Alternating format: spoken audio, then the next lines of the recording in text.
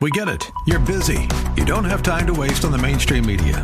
That's why Salem News Channel is here. We have hosts worth watching, actually discussing the topics that matter. Andrew Wilkow, Dinesh D'Souza, Brandon Tatum, and more. Open debate and free speech you won't find anywhere else. We're not like the other guys. We're Salem News Channel. Watch anytime on any screen for free 24/7 at snc.tv and on Local Now, Channel 525.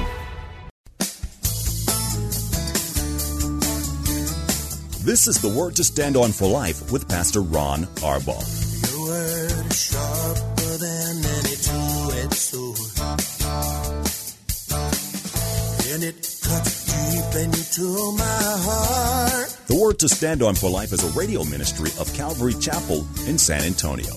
A live call-in show here to help you answer your questions about the Bible and how to apply the Word to your daily life. For more information on Calvary Chapel, visit our website, calvarysa.com.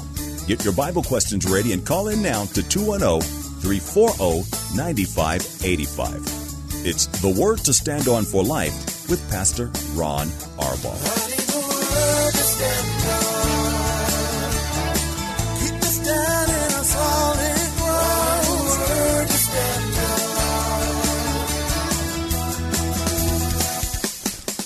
Welcome to the show. We made it to the end of a new week. I'm Pastor Ron Arbaugh from Calvary Chapel in San Antonio, Texas, and this is the Word to Stand On for Life, a program dedicated to taking your phone calls and answering your Bible questions about stuff going on in your life. Whatever's on your heart, all you have to do is provide the phone call, 210-340-9585. If you're outside the local San Antonio area, you can call toll-free at 877-630-KSLR. That's 630-5757. You can email questions to us by emailing questions at calvarysa.com, or you can use our free Calvary Chapel mobile app.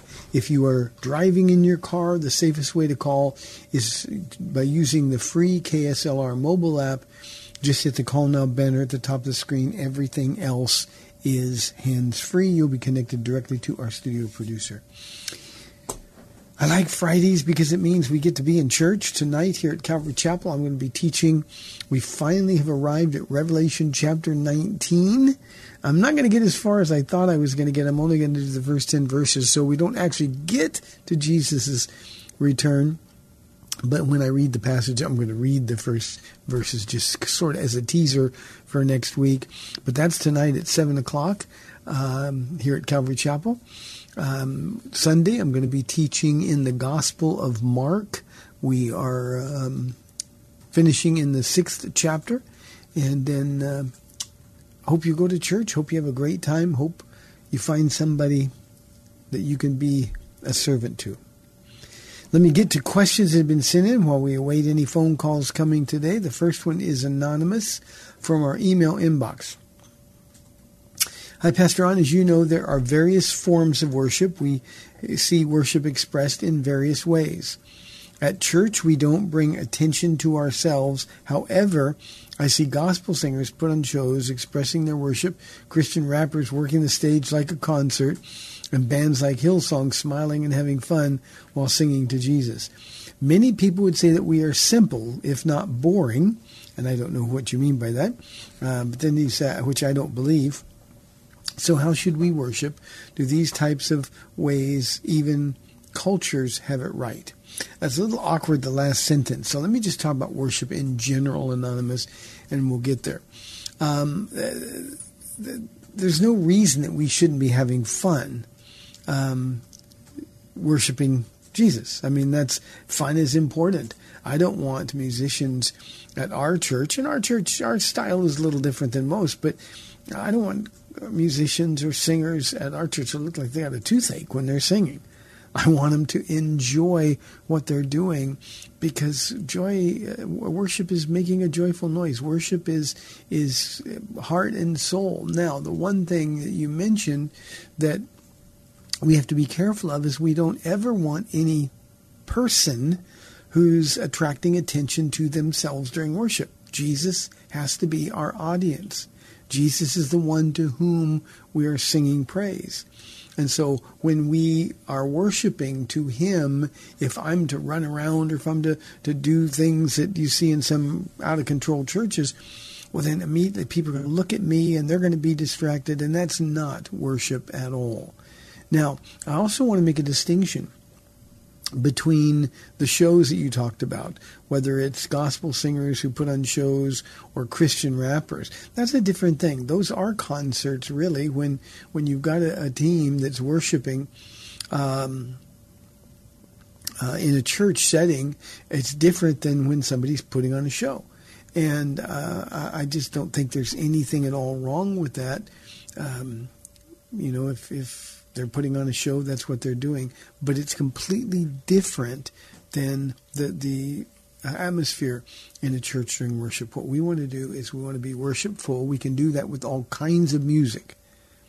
We actually have a big ministry here, Anonymous, called Joy of Jesus. And we've put on some concerts in public, in the park, using some of our same people, but at the same time, it's a completely different setting with a completely different purpose. It's evangelizing, and we're trying to get people there. On the other hand, in church, you'll almost never see any of our worship team here at Calvary Chapel doing anything more than singing, but it does look like they're having fun. And I want them to have fun. I want them to be able to say, I can sing the words of this song with a heart that's right before God. So worship styles are different. The one thing that I think ought to be consistent, now nobody's asked me my opinion except you, but one thing I think ought to be consistent in every church is that Jesus Christ needs to be the focus of our worship, not how we feel, not our emotions, not running around or causing a distraction, but allowing Jesus to be the object of the worship. I think at our church, Anonymous, we do that pretty well. But the rest is, I guess, subjective. I can tell you that the direction I give our worship leaders here at Calvary Chapel is just make sure that their hearts are in the right place. I want it to be good. I want it to be professional worship. But I need to know that the people who are doing the worship are walking with God, and we've been really blessed by that. So I hope that answers your question. I'm not so sure. I don't think there's anything boring about worship that is sincere from the heart and serving the Lord. So I hope that helps. Here is a question from Lynette again from our mobile app. It sounds like Lynette is trying to prove a mid-trib or a post-trib rapture rather than a pre-trib rapture. We'll see. Lynette says, can you tell me what scriptures say the seal and trumpet prophecies are judgments? Now, clearly, Lynette, they're not prophecies. They're judgments. The seal judgments and the trumpet judgments, they're called that. You say Revelation 16:5 and 16:7 refer to these vials as judgments only, which would mean, or to the vials, the bowl judgment. But you're right, Revelation 16:5 and 7 does refer to them as judgments. But let me direct your attention here, Lynette, to Revelation chapter 6. And we're talking about the seal judgments, the very first judgments where the great tribulation begins. And Jesus goes to a long discourse, or John does in writing this vision, to explain exactly what these things are. Now, it says, the stars in the sky, and I'm going to start just in verse 13. I could go through the whole chapter. The stars in the sky fell to earth. The sky receded like a scroll. Every mountain and island was removed from its place. Then the kings of the earth, the princes, the generals, the rich, the mighty, and every slave and every free man hid in caves and among the rocks of the mountains. They called to the mountains and the rocks, fall on us and hide from us, and hide us from the face of him who sits on the throne. And here's the key, from the wrath of the Lamb. And then in chapter 6, the last verse, verse 17, the conclusion is, for the great day of their, that's the Father, the Son, the Spirit, the great day of their wrath has come. and who can stand? So please note, Lynette, that in describing the first series of judgments, it's identified as clearly as it can possibly be as to be the wrath of the Lamb. The people knew it. The summary of the chapter is, for the great day of their wrath has, past tense, already come, and who can stand? So there's no honest way that somebody can say that the seal judgments, and obviously the same thing is true of the trumpet judgments which follow, there's no way that somebody can honestly say, oh, well, that's not the real judgment. The wrath only starts at the midway point of the Great Tribulation. That's what the pre-wrath rapture adherents would like us to believe, that, the seal judgments and the trumpet judgments are not really the wrath of God. It's bad, but it's not really the wrath of God. Revelation chapter 6, verses 16 and 17 say exactly the opposite. Fall on us and hide from us, or hide us from the face of him who sits on the throne and from the wrath of the Lamb, for the great day of their wrath has come. And who can stand? It doesn't say it's going to come in the midway point of the Great Tribulation. It doesn't say it's going to come at the end of the Great Tribulation, which the post-tribbers would say. So, Lynette, I think what we've got to do is we've got to just read the Bible for what it says. And don't get confused. Don't spend a bunch of time researching on the internet people that have a point to make and they twist and turn the Scripture to say so. Revelation chapter 6, the first series of judgments, is where the Great Tribulation begins. And the people who are in it during the Great Tribulation, they know that. So if they see it, they live it, and they know it, then we should know it as well. 340-9585. This is another anonymous one from our email inbox. One of my friends believes in coexist. Have you seen that bumper sticker all over? Coexist is everywhere. And this is just the one world religion kind of concept, the deception, the spiritual deception that starts. So this person says, one of my friends believes in coexist and that all religions are correct. I've told her what the Bible says about it and that Jesus is the true and only way, but it seems like she doesn't understand or listen. How can I get her to understand that Jesus is the only way for salvation?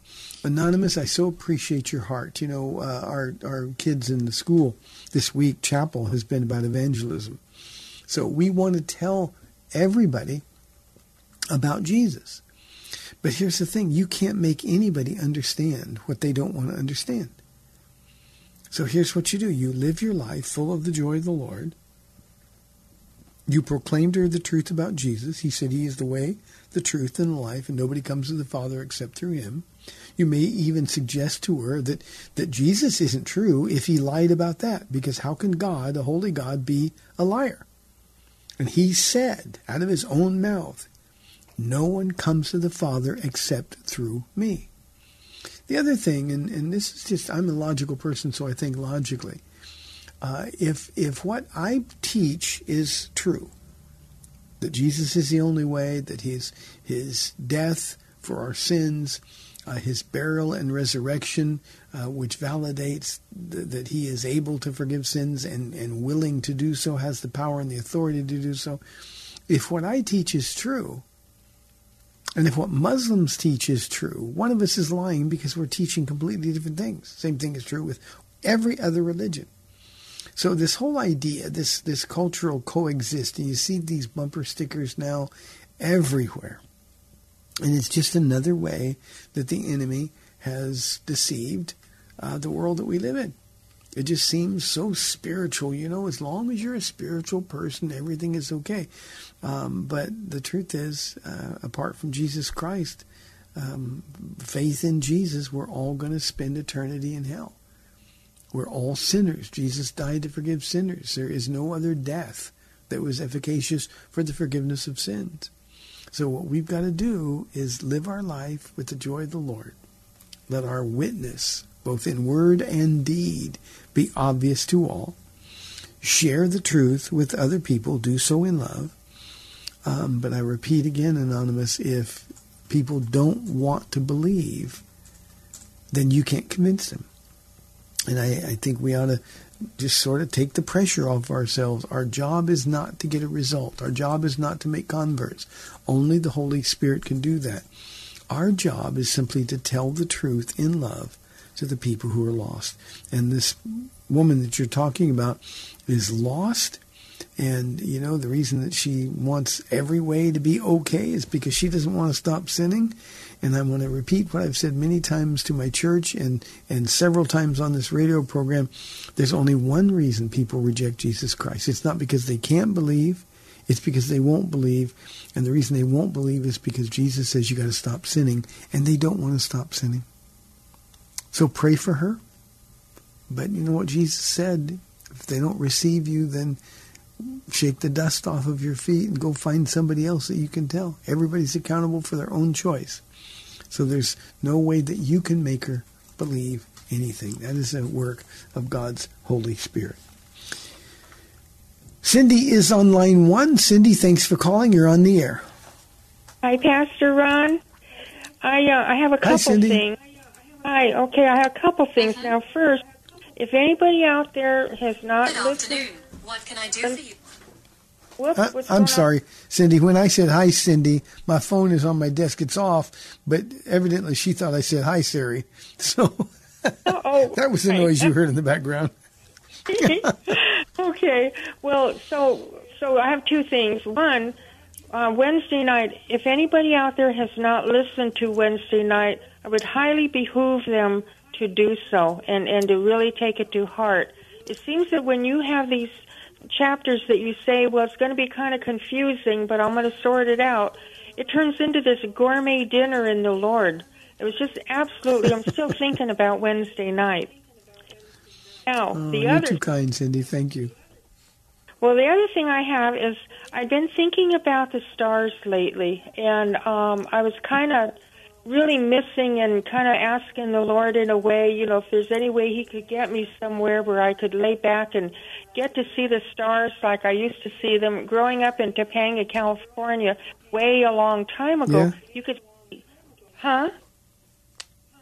I just said, yeah, I've been there. I know what you're talking about. Hey, well, so way back a long time ago when I was a kid, you could see all these stars, and I was kind of making a wish to him that he'd take me somewhere and I could get to lay back and look at all the stars like I used to. So this morning when I turned my laptop on, now the picture changes every day. The picture that is on my laptop is a picture of a spiral galaxy with a... And I thought that was kind of his neat sense of humor. Then that got me thinking when it says, I will make a new heaven and a new earth. And I was wondering about two things. One, the earth, I know it says that it's going to burn, but does that mean that it will be a spiritual earth and not a physical earth when everything is all done and changed? And then that made me start to think about the galaxies and all the stars and the forever universe.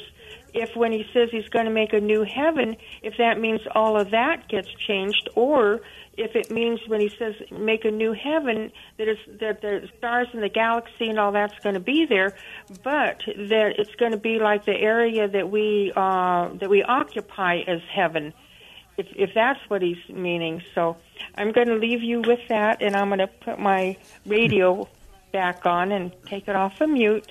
Bye. Thank you, Cindy. God bless you. Bye-bye. She's so kind to me. I was laughing because she said, if anybody out there hasn't heard it, I'm pretty sure there's a whole bunch of people that hadn't heard Wednesday night's Bible study. But it was in 1 Kings chapter 14. And Cindy's right. Not that it was good, but Cindy's right that it's important for the time that we live in. Cindy, a couple of things. When I went to Bible college, and you're familiar with Southern California, so you'll know where this is. But the Bible college was in Lake Arrowhead, California area. It was about 6,500 foot in elevation. And I remember going out there, and I grew up in Southern California.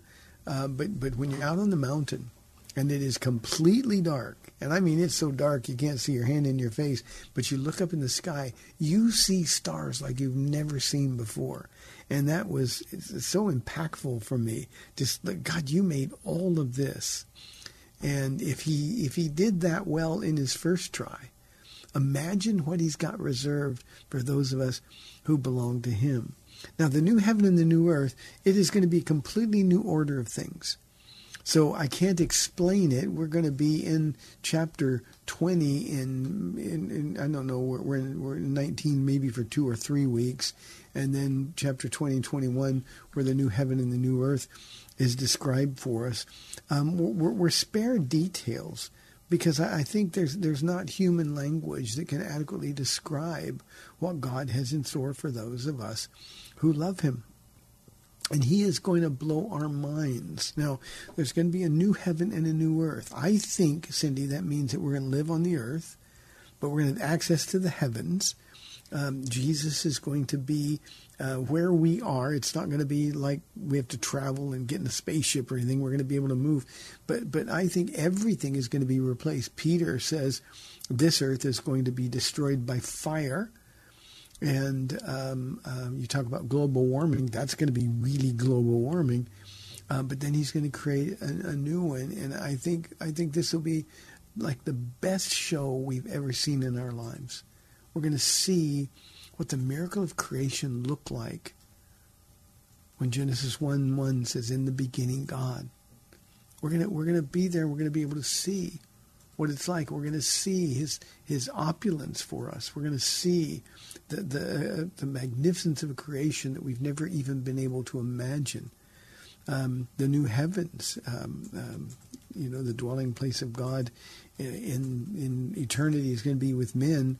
So we're going to be able to see the abode of God. And it's indescribable. I can't explain it any other way because we're not given the words. But what I can say is that it's something that we've never seen. It's something that we've never been able to imagine. And it is an entirely new order of things. And that's what we've got to get used to. It's why we have a hard time imagining what it's going to be like because our minds are constrained by our experience. We're constrained by what we've seen. And God is basically saying, you haven't seen anything yet. And I can't wait until that moment. So, Cindy, thank you very, very much for that. Again, I appreciate your kind words. Let's go to Chris, who is holding on line 1 from San Antonio. Chris, thanks for calling. You're on the air.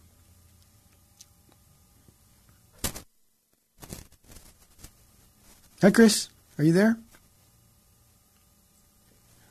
Okay, we lost Chris. Chris, you can call back. We got about a little over 4 minutes, I think, before the break. And right after the break, we'll take you if you are able to call back. Let's go to our call or a question from Robert. Robert says, kids in school are being told to follow their heart, to tell the truth. No, I'm sorry, to tell their truth and to pursue what they're passionate about. I find that dangerous because the real world mitigates against this. What are your thoughts? Robert, I could not agree with you even more. Mitigates is one of my favorite words, so I'm interested that you use that word. What kids in school need to be told is not to follow their heart, but to follow Jesus. Not to tell their truth, but learn to identify and follow the truth. There's only one. Two things that are in contradistinction to one another cannot both be true. And to pursue what you're passionate about, unless you're passionate about Jesus and he's the one that you're pursuing, you're following with all of your heart, strength, and soul, then whatever you're following in this world is going to blow up on you. It's that simple. The real world is one that we've got to understand our place in. This world is not our home. We treat it like it is, and sadly, Robert, even Christians do. This world is not our home. We're not going to find satisfaction and fulfillment here. Now, that doesn't mean there's not going to be great things. It doesn't mean that the work we're doing won't be satisfying, but it means that nothing apart from Jesus Christ really satisfies, and too often we get all tangled up in the things of this world because what we want is the rewards of this world. And what we need to do, especially parents, we need to tell our children, and we need to know, first of all, what they're being taught in school. But the idea of follow your heart, you can't do that. Your heart is deceitful and desperately wicked above all things. Apart from Jesus Christ, that's exactly who we are. So you follow Jesus' heart. I said, Robert, if I would have learned that lesson as a child, I can't tell you how much pain I would have been spared, and the pain that would have been spared for others. My heart, my passion, I always believed I was going to be the second baseman for the Los Angeles Dodgers. And I pursued that with all of my strength. I ran out of talent somewhere along the line and fell to injuries and some things. And so then you're just lost. And then you got to get a job, and you got to eat, and you got to provide for a wife and kids. And the world will just sort of spit you or chew you up and spit you out. So Jesus never does that. Jesus never does that. The most troubling thing in your question here, Robert, is the emphasis on they're being told to tell their truth. So moms and dads, your responsibility is to teach your children that there is an objective truth, only one, and anything that is in contradiction to that truth is sin, it's evil, and it's going to cause pain.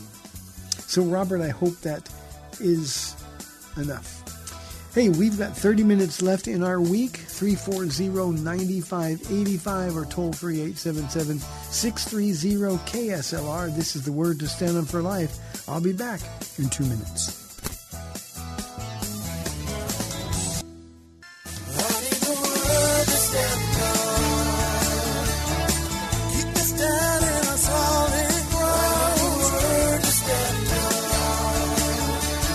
Welcome back to the Word to Stand On for Life. We're taking your calls at 340-9585 or toll-free 877-630-KSLR. Now, here's Pastor Ron Arbaugh. Welcome back to the second half of the program. Isn't it funny? Every time I hear John's voice, and he is the guy that does our announcing, has from the very beginning, I hear his voice, and all I can think about is how envious I am. I would love that voice. Here is a question from Lionel. He says, Pastor Ron, is the story of Jonah true, or is it poetic symbolism? Lionel, let Jesus answer that question for you, okay?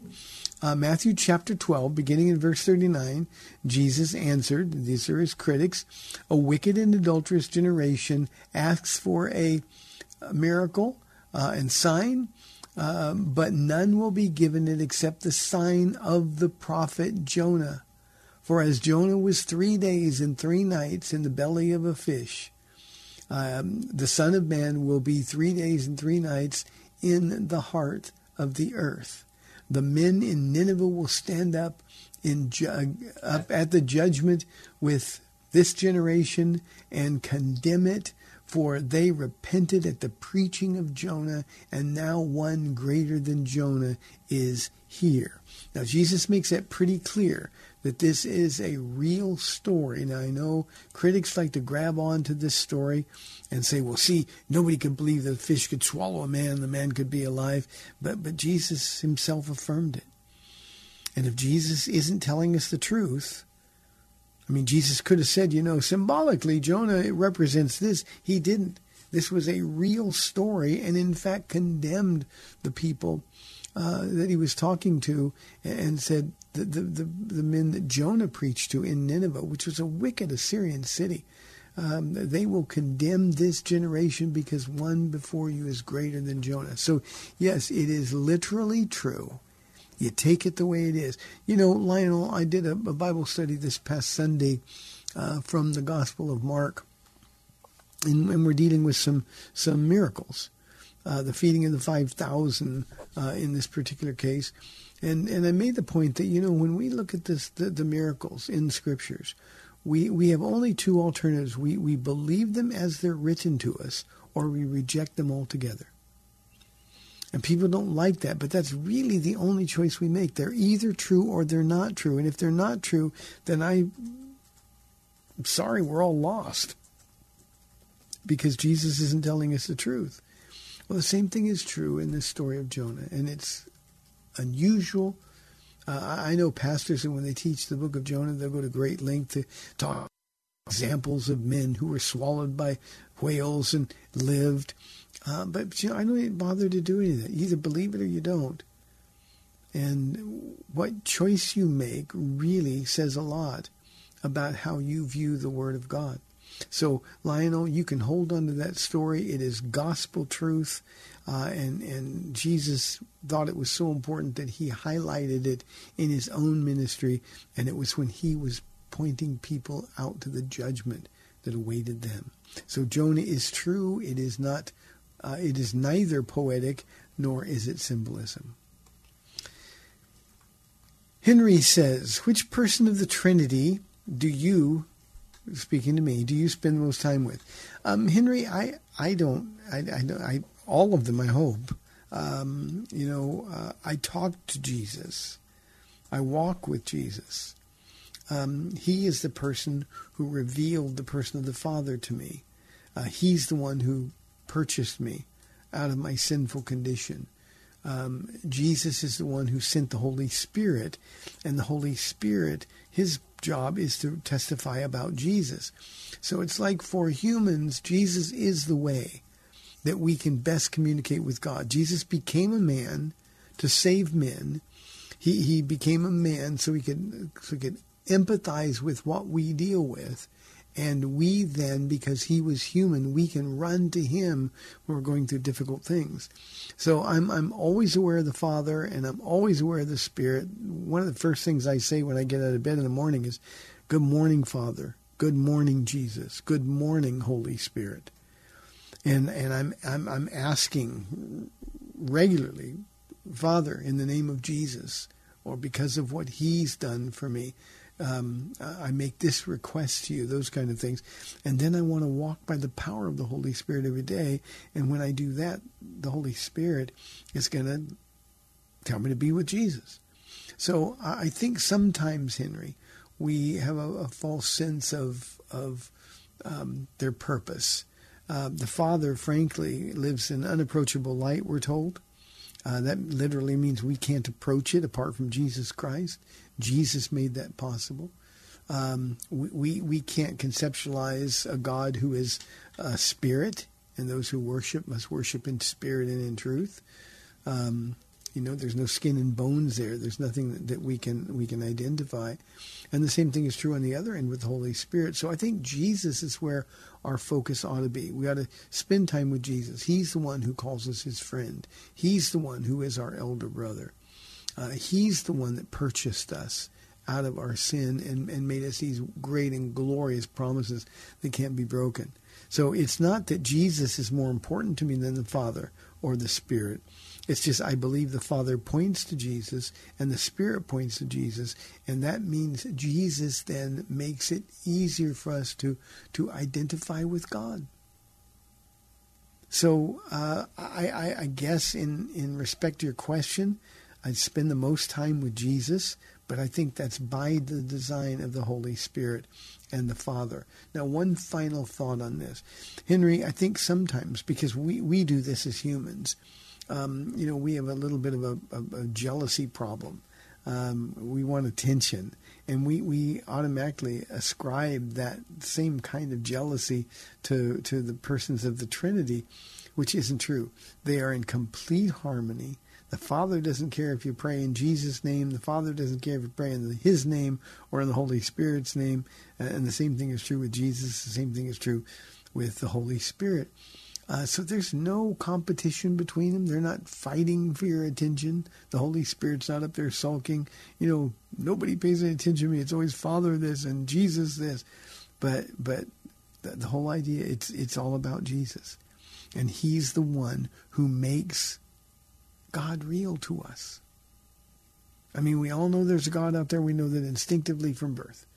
But Jesus makes it real. Jesus makes it real. Henry, thank you. I hope that helps. Here is an anonymous question. Long one. Difficult one. My wife is going to divorce me without biblical reasons. Our church refuses to confront her. Why do they just sit by and do nothing?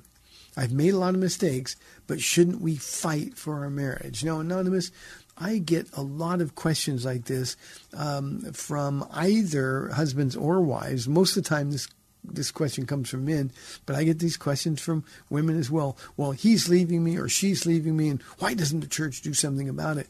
Well, the same reason the church didn't do anything about the mistakes that you admitted to that you made. Why do you want to fight for your marriage now, and you didn't want to fight for it before there was problems? You see, your focus is on the wrong thing. Your focus needs to be on you. Here's what you need to do, Anonymous. You need to repent of your sins. And by calling them a lot of mistakes, that's not repentance. I was such a jerk to Paula for so long. And if I didn't own that, if I didn't take responsibility for it, that would have only demonstrated that there was no repentance. This makes it sound like, yeah, you blew it, but now it's her fault. You want everybody to fight for your marriage because now you've started to realize what you're leaving. And, you know, sin has consequences. And I tell men all the time, especially as a spiritual head of the household, you should have thought about this. You didn't respond when she confronted you with whatever your mistakes were, or if the church confronted you when you were in sin. You didn't respond. And now because you've lost her, you're suddenly on this crusade to save your marriage. You know, wives in particular, they have a hard time believing us. We've told them we're sorry so many times. And typically, you know, we just keep being a jerk. We just kind of cloak it with spiritual sounding words and explanations. So you want to fight for your marriage now? The best thing you can do is get right with God. Stop looking out at what the church isn't doing or what your wife is doing, and just say, Lord, I deserve this. I deserve this. I can't tell you, especially at the beginning of my walk with the Lord, I can't tell you how many times I had to look at Paula and say, I deserve that. I'm so sorry, please forgive me. I didn't defend myself. I didn't call my sins mistakes. I deserved what I was getting. And then God knit our hearts together. And only God can do that. So accept responsibility for the condition of your marriage. And then become the man that your wife will want to fight for. Let her see you change. Let her see your heart filled with joy, Lord, instead of trying to fight for something that you didn't care enough to fight for before she said she was going to divorce you. Show her who you can be in Christ. And this is important. Now, God hates divorce. I hate divorce. But the truth is, people get fed up. And Christians all the time make ungodly choices, unwise choices. And in this case, you got to own that you're responsible for the divorce that she's now seeking. I've had people come in and get mad at me before because I wouldn't confront their wife. I wouldn't put them on church discipline. And nobody's ever been able to answer this question. Well, what about the times we confronted you? You didn't listen. You didn't change. Why do you expect now that we'd go to your wife on your behalf? There's no repentance without real change. So, Anonymous, I'm sorry for what you're going through. You brought it on yourself. At the same time, you'd be amazed at what the Lord will do if you turn into the man He wants your wife to have. And you know what? If she files for divorce, she doesn't come back, and you change, you become the man God wants you to be, then what He has in store for you, whether it's another relationship or a ministry or something, I promise you, you will be grateful to Him for the work that He's done in your heart. Stop looking out, start looking in. 340-9585 for your live calls and questions. Toll free 877-630-KSLR. Darren says, how can I explain to someone that God would forgive a murder or other terrible sins if someone repents and accepts Jesus? You know, Darren, I don't think you have to explain it. I just think it's a wonderful, gracious God that we can represent. This is when we can talk to somebody about the goodness of God. You know, I love the fact that murderers can be saved. The Apostle Paul as Saul of Tarsus was a murderer. And God used him to change the world. So I think that's great. I love the fact that the thief on the cross, who likely was more than just a thief, he could believe and repent, acknowledge who Jesus was, and Jesus could say, today you will be with me in paradise. And the reason I love those examples is because it helps me to communicate to other people that no matter what they've done, no matter how terrible they've lived their lives, there's always hope in a Christ who's risen from the dead, who is alive, and who is willing and eager to forgive no matter what it is you've done.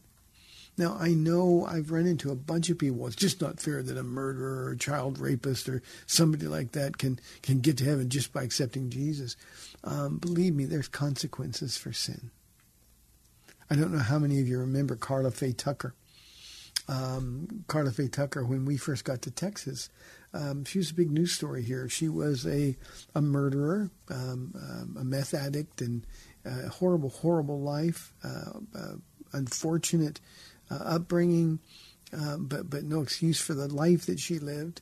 And she was a woman. The reason it was a big story, she was a woman on death row, the only one in Texas on death row.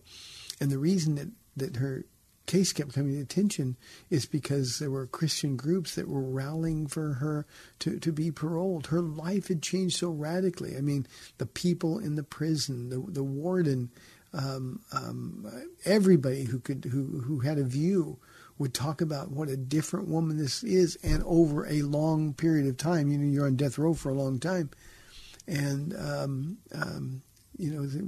to put her to death would be a waste.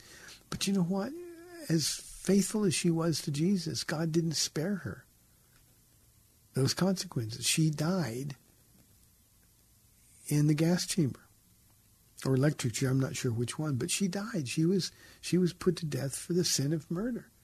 God says if somebody sheds the blood of man by his own blood or by man's hand, he will also, his blood will be shed. So we don't escape the consequences.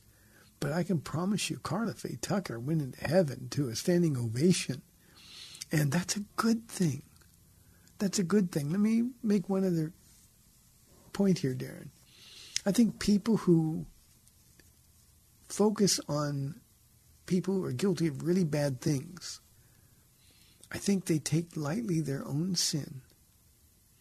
You know, the person who says, but I don't want to serve a God who would forgive a murderer, forgive a child molester, or anything else like that. I think they're taking lightly their own sin, way too lightly. Because you see, our sin, our own individual sin, what we're responsible for, is pretty filthy in and of itself. And Paul said, beware when you think you stand lest ye fall. And the reality is that if we don't think our sin is as bad as other people's sin, now may not have had the terrible effects of other people's sin, but believe me, our sin is really, really bad. Darren, I would talk to somebody like that and ask about their sins. Let's start worrying about other people's sins. What about your sins? How about, do you want your sins forgiven? And I think to be able to really understand and enjoy grace, you have to have received God's grace. And most of the time, people who say things like this, once they have received the grace of God in their own lives, grace is unmerited favor. When they've received God's grace, then they begin to understand how much they've been forgiven for, and then they're happy when anyone else gives his or her heart to Jesus. Stephen wants to know, has a Christian who is converted to the Orthodox faith lost their salvation? Stephen, if somebody is ever really saved, you can't lose your salvation. Not ever. God himself seals you with a deposit, the promised Holy Spirit, who is a guarantee that we will inherit the kingdom of God. A guarantee, and it's God's guarantee. And of course, if God can violate a guarantee that he makes, then he's not God at all. Now, this is a problem because especially younger people now, things like this go in stages, and we got a lot of younger people now who are trying to get away from the American or Western model of church, and they like the reverence, they like the icons, they like the atmosphere of the Orthodox faith, or some who have even crossed the line and gone into the Catholic Church. They like that, but that doesn't usually last. So all I can tell you is there are real Christians who are Orthodox Christians. They're wrong about a lot of things. I say this often, Stephen, there's going to be a lot of people in heaven whose doctrine was really messed up. And the Orthodox faith, they've got messed up doctrine. But I think we got to trust. God says he's a rewarder of those who seek him. And I think when somebody is seeking, they want a more experiential relationship with God. I think when they start experiencing the Orthodox faith, they get the little goosebump thing going on. God will bring his home. He is faithful when we are faithless. He who began a good work in us will be faithful to complete it. He's the author, the finisher of our faith. So rather than judge people in the Orthodox faith, I think we simply keep showing them what a vibrant relationship with Jesus Christ is. Let me also say this, Stephen, and this isn't for you, but this is for everybody. We have to take some responsibility for the condition of church. We keep hearing these stories about these pastors that fall into sin. We read about these incidences of abuse, whether it's sexual or spiritual abuse or emotional abuse. We see pastors who start really thinking highly of themselves as God starts to bless their church, and they begin to touch the glory of God. We who are pastors couldn't do that if we remained humble. We'd understand that we can't touch God's glory.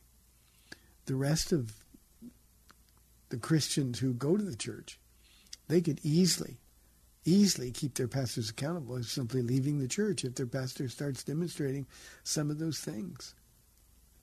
You talk about a question about worship, putting on a show and stuff. If you've seen these megachurch pastors, man, it's all show.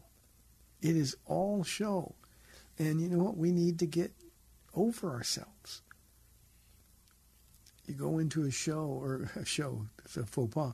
You go into a church and they've got this rockin' worship band and they're putting on a show, and there's a light show and fog and all the other stuff we do in some of these churches. You know what? That has nothing to do with worshiping God. And if people would just leave, the problem is there's an audience for those kinds of churches. And I think we in the Church of Jesus Christ have to accept responsibility. I think a lot of us, we're going to wonder, well, when Jesus asks us, why did you stay in that church? I think we're going to be at a loss for words because we're going to know that we shouldn't have. But Stephen, no room to judge somebody who's converted to the Orthodox faith. I think it's sad, but God is faithful. He knows those who are his. He will not be mocked. Scott says, and this first part of it is all in capitals, the Bible repeats itself a lot. Why the repetition? Scott, if Paula were here, she would answer your question. She said, because I need to hear something 27 times before I get it. The Bible repeats itself a lot because it's making a point. When I'm teaching, sometimes I'll say, please hear this, or pay attention now. I'm calling their attention to something that I'm about to say that's important. Well, that's what repetition does in the Bible. And so if you see something in the Bible, it is vitally important. It's the Word of God, the very Word of God. If you see it twice, pay attention. It's like Jesus saying, verily, verily, or truly, truly. He's calling your attention to the importance of what he's about to say. When it repeats itself a third time or more, well, then we've got to understand that this is so important to apply in our lives. that the only way we're going to change is to really, really pay attention. So, Scott, it's just that simple. The Bible repeats itself a lot because we need to hear things over and over and over again. You know, one of the things I've found, and I'm not happy about this, Scott, but one of the things that I've found as I get older, I'm repeating myself more. I don't really know why. It's not intentional. But I can't go to sleep sometimes, and so I'll put my earplug in, listen to radio, and my radio show comes on sometimes when I'm there, and I listen and I just cringe. Well, why are you saying that so many times?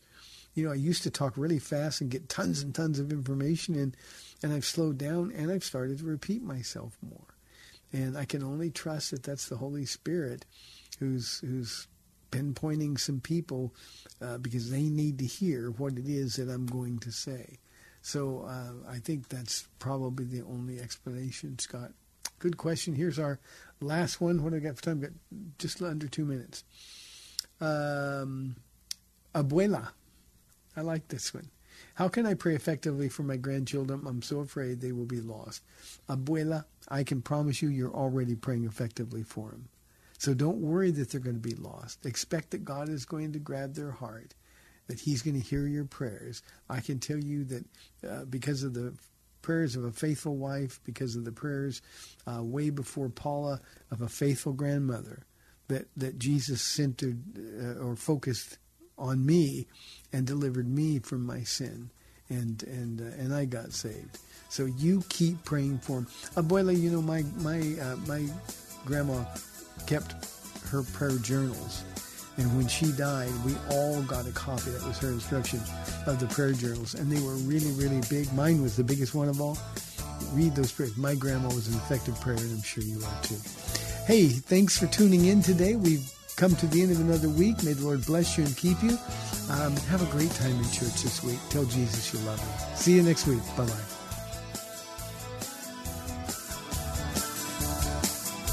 Thanks for spending this time with Calvary Chapel's The Word to Stand On for Life with Pastor Ron Arbaugh. The Word to Stand On for Life is on every weekday afternoon at 4, and Pastor Ron invites you to find out more about Calvary Chapel at calvarysa.com. The Word to Stand On for Life was sponsored by Calvary Chapel of San Antonio.